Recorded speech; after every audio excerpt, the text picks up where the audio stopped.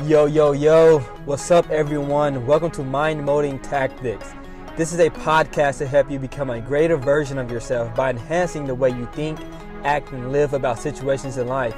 Get away from distractions and tune in for a couple of minutes and improve the way you think about life.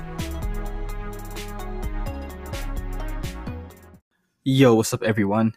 You know, more than anything, more than a philosophical person, more than a teacher, more than a guy that likes to observe, I am, let's say, I am sometimes compassionate about people, and I wonder, why they think the way they think. This is one thing about me. I am big on mindset. If you haven't noticed, then you should open your eyes a little bit more. But I am big upon mindset because the way you think, the way you believe, the way you perceive things to be, your perception about the world and the things around you, about your life, your feelings, your motives, everything out of your belief patterns, out of these things will be the effect of your life. The way you believe, the way you see things, it will affect your life in a way. And however you change your beliefs will change your life. You can't change your life without changing your beliefs.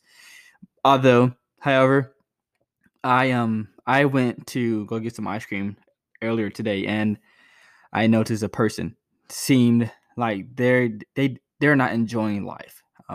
Maybe they're in a bad season, maybe they're not, but they honestly doesn't seem like they are enjoying life. They seem miserable, and I just wonder. I was watching, observing, and watching and observing over and over and over, and to see if I can pick up anything I noticed, or why this person may be in the state they are in, or are they just have a bad attitude. But I'm here to tell you, I'm here to give you a warning, and I'm here to motivate you also that if you are in a state and you feel miserable, if you are in a state, if you are in a season, if you are in a place and you feel miserable, you believe to be miserable, you act, everything about your reality in the moment is detrimental, then you should, I motivate you, I regard to you that get out of that state. Get out of it the best you can.